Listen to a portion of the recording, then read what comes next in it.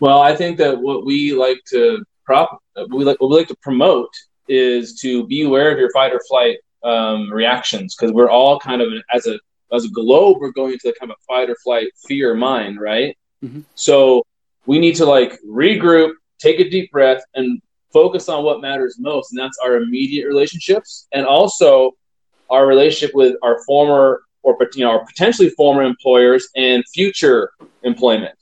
So by us gathering ourselves in terms of how we are reacting to this can dictate how our relationships will be strengthened at home and either at our existing employer or a future employer's locations.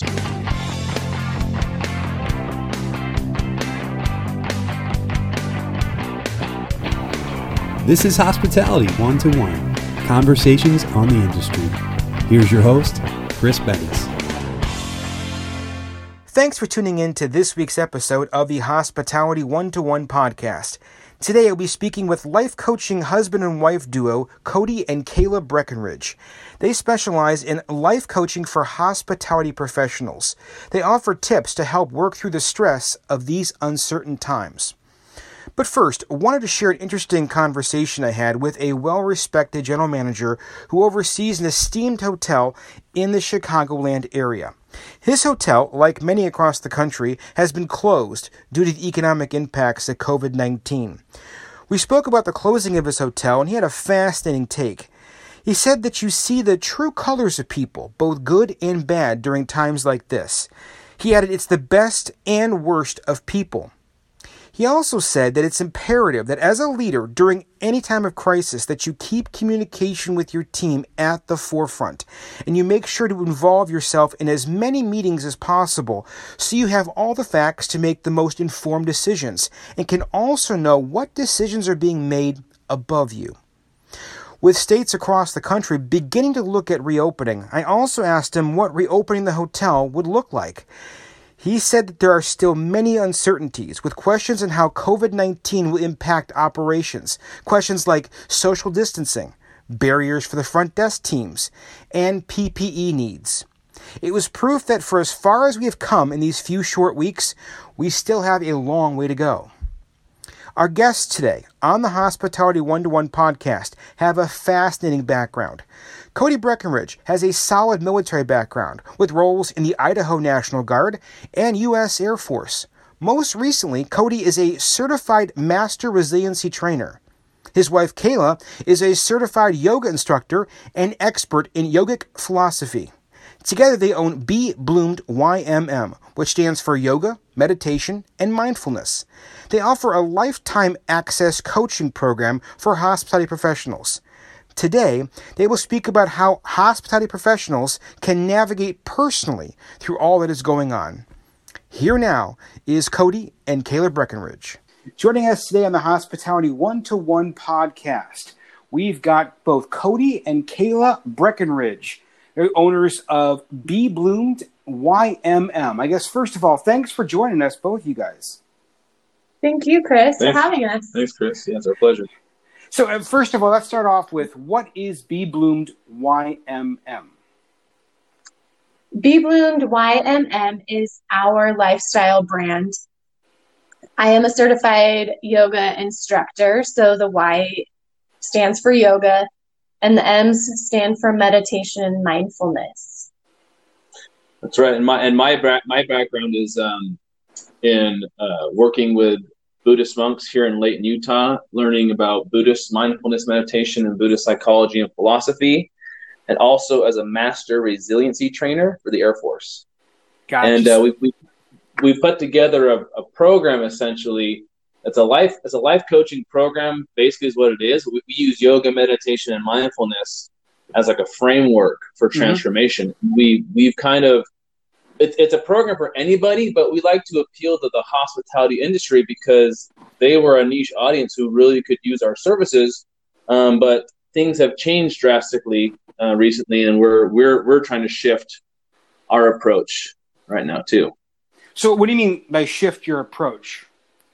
So we were enrolling students, but then with everything that's going on in the industry, now we're more thinking about gearing our content creation, our time we're spending on social media, putting out class like yoga, meditation, and mindfulness classes. It's for everyone. For everyone, for free. Yeah. That's awesome. So you're utilizing the skills and resources that before have been reserved for those in the hospitality realm, now for any industry, basically. Yeah, it's always been for any industry, but Kayla has a background in the industry, working as a hospitality professional. I'll tell me about your time at. Yeah, I've been in the hospitality industry for 15 years now, starting as a hostess in a restaurant, working my way up to general manager. So that's where my background lies. So we feel like we can relate and give strategies to people in that environment. Correct. So, aside from the current state of affairs, which we'll talk about momentarily, let's look at it. Given your experience, especially Kayla, with the hospitality industry, what unique stresses or concerns are you able to address that might be particular to the hospitality industry when it comes to your background? I know this is good for all, but what particularly is good for them?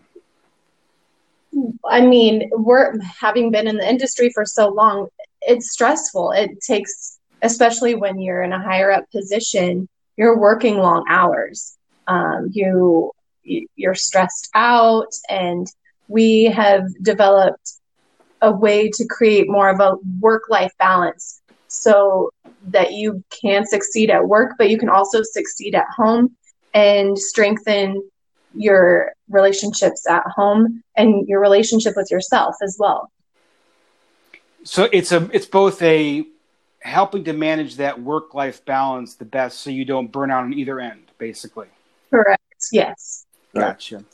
So let's, if you will, deal with the 8,000-pound white elephant in the room. We know right now we're at an unprecedented time, not only in the hospitality industry, but frankly across much of the country, both from a health and a financial perspective, being the challenge with areas unseen by many people in this generation or in many generations prior to this. I guess let's start from a hotel standpoint here. So if you're a hotel or hospitality standpoint, if you're a hospitality professional right now, what do you do to help mitigate some of the unbelievable stress you're facing given current times? Well, I think that what we like to promote is to be aware of your fight or flight reactions, because we're all kind of as a globe, we're going into kind of a fight or flight fear mind, right? Mm-hmm. So we need to regroup, take a deep breath, and focus on what matters most, and that's our immediate relationships, and also our relationship with our former or our potentially former employers and future employment. So by us gathering ourselves in terms of how we are reacting to this can dictate how our relationships will be strengthened at home and either at our existing employer or a future employer's location. So we have to do this by taking care of the resiliency of our minds through, making sure we're not just stagnating and living in fear. And you can do this by being mindful of your fear state, first of all, and then figuring out a way to find an outlet for that. And one way has helped us is we have a really good budget. So if you're being impacted by this, really look at the numbers and look at where you're at budget-wise and start understanding what you can and can't control. Once you know what you can and can't control, you can actually come up with a game plan. And I think that's the biggest thing, is to get a game plan, but make sure that, because it's so easy in relationships, tear each other's heads off in these times of strife and hurt those that are closest to us. But we have to get through it together. So our biggest advice is being mindful of your relationships, getting your budget in order, understanding where you're at financially, and start seeking out all the opportunities that are popping up. For example, here in Salt Lake, I think it's Ty Burris from the TV show Modern Family. Mm-hmm. I think him and his wife here in Salt Lake own some restaurants, I think. But they started a foundation called Tip Your Server. It's a charity, I think, for people in the hospitality industry who've been impacted here in the Salt Lake City area. So Gotcha. that's our biggest piece of advice right there. But because sure, you should be exercising. Yes, you should be eating well. Yes, you should be getting good sleep. You can cover anybody can cover those bases. But the big one here, I think, is just being mindful of how we're reacting to this. Now, you kind of hit on the part about potentially former employers, and I want to, if you will, hit on that for a second, because you're hearing stories, whether it be Marriott, whether it be Hilton. I talked to one gentleman who had to lay off 85 employees at his property. We're looking at, a hotel of 300 or 400 rooms having, 5 or 6 reservations at that one time. So it's directly causing hoteliers to have to lay off or furlough employees, albeit hopefully temporarily. What do you say, or what advice do you have for that hospitality professional that has been used to a routine, that has been used to the standard, if you will, and now wakes up tomorrow morning with no job and no predictability, if you will? I mean, it is scary. It is easy to get wrapped up in the fear, but being mindful and filling your toolbox with things that will help you. So here's what I think the best tool in your toolbox for helping you is getting some kind of normalcy or routine. Mm-hmm. I think when you said it, Christopher, you nailed it, because all of a sudden they wake up this unknown world. Well, get some knowns in there. Get a good routine. Like, for example, don't just lay in bed and just be terrified. Set your alarm clock. Get up. Go for a jog. Get that first win in of the day. Have your morning routine. Then sit down and get your game plan. Whether you got to chart a course. If you're losing a job, you got to figure out what to do next. You have to chart a course. Okay, what's my resume look like? What are my skills? Who's hiring out there? What's unemployment process to get the unemployment check coming in? Because the government's in the middle of trying to pass a pretty decent bill for unemployment relief that's going to up it like $600. I was just listening to the debates this morning.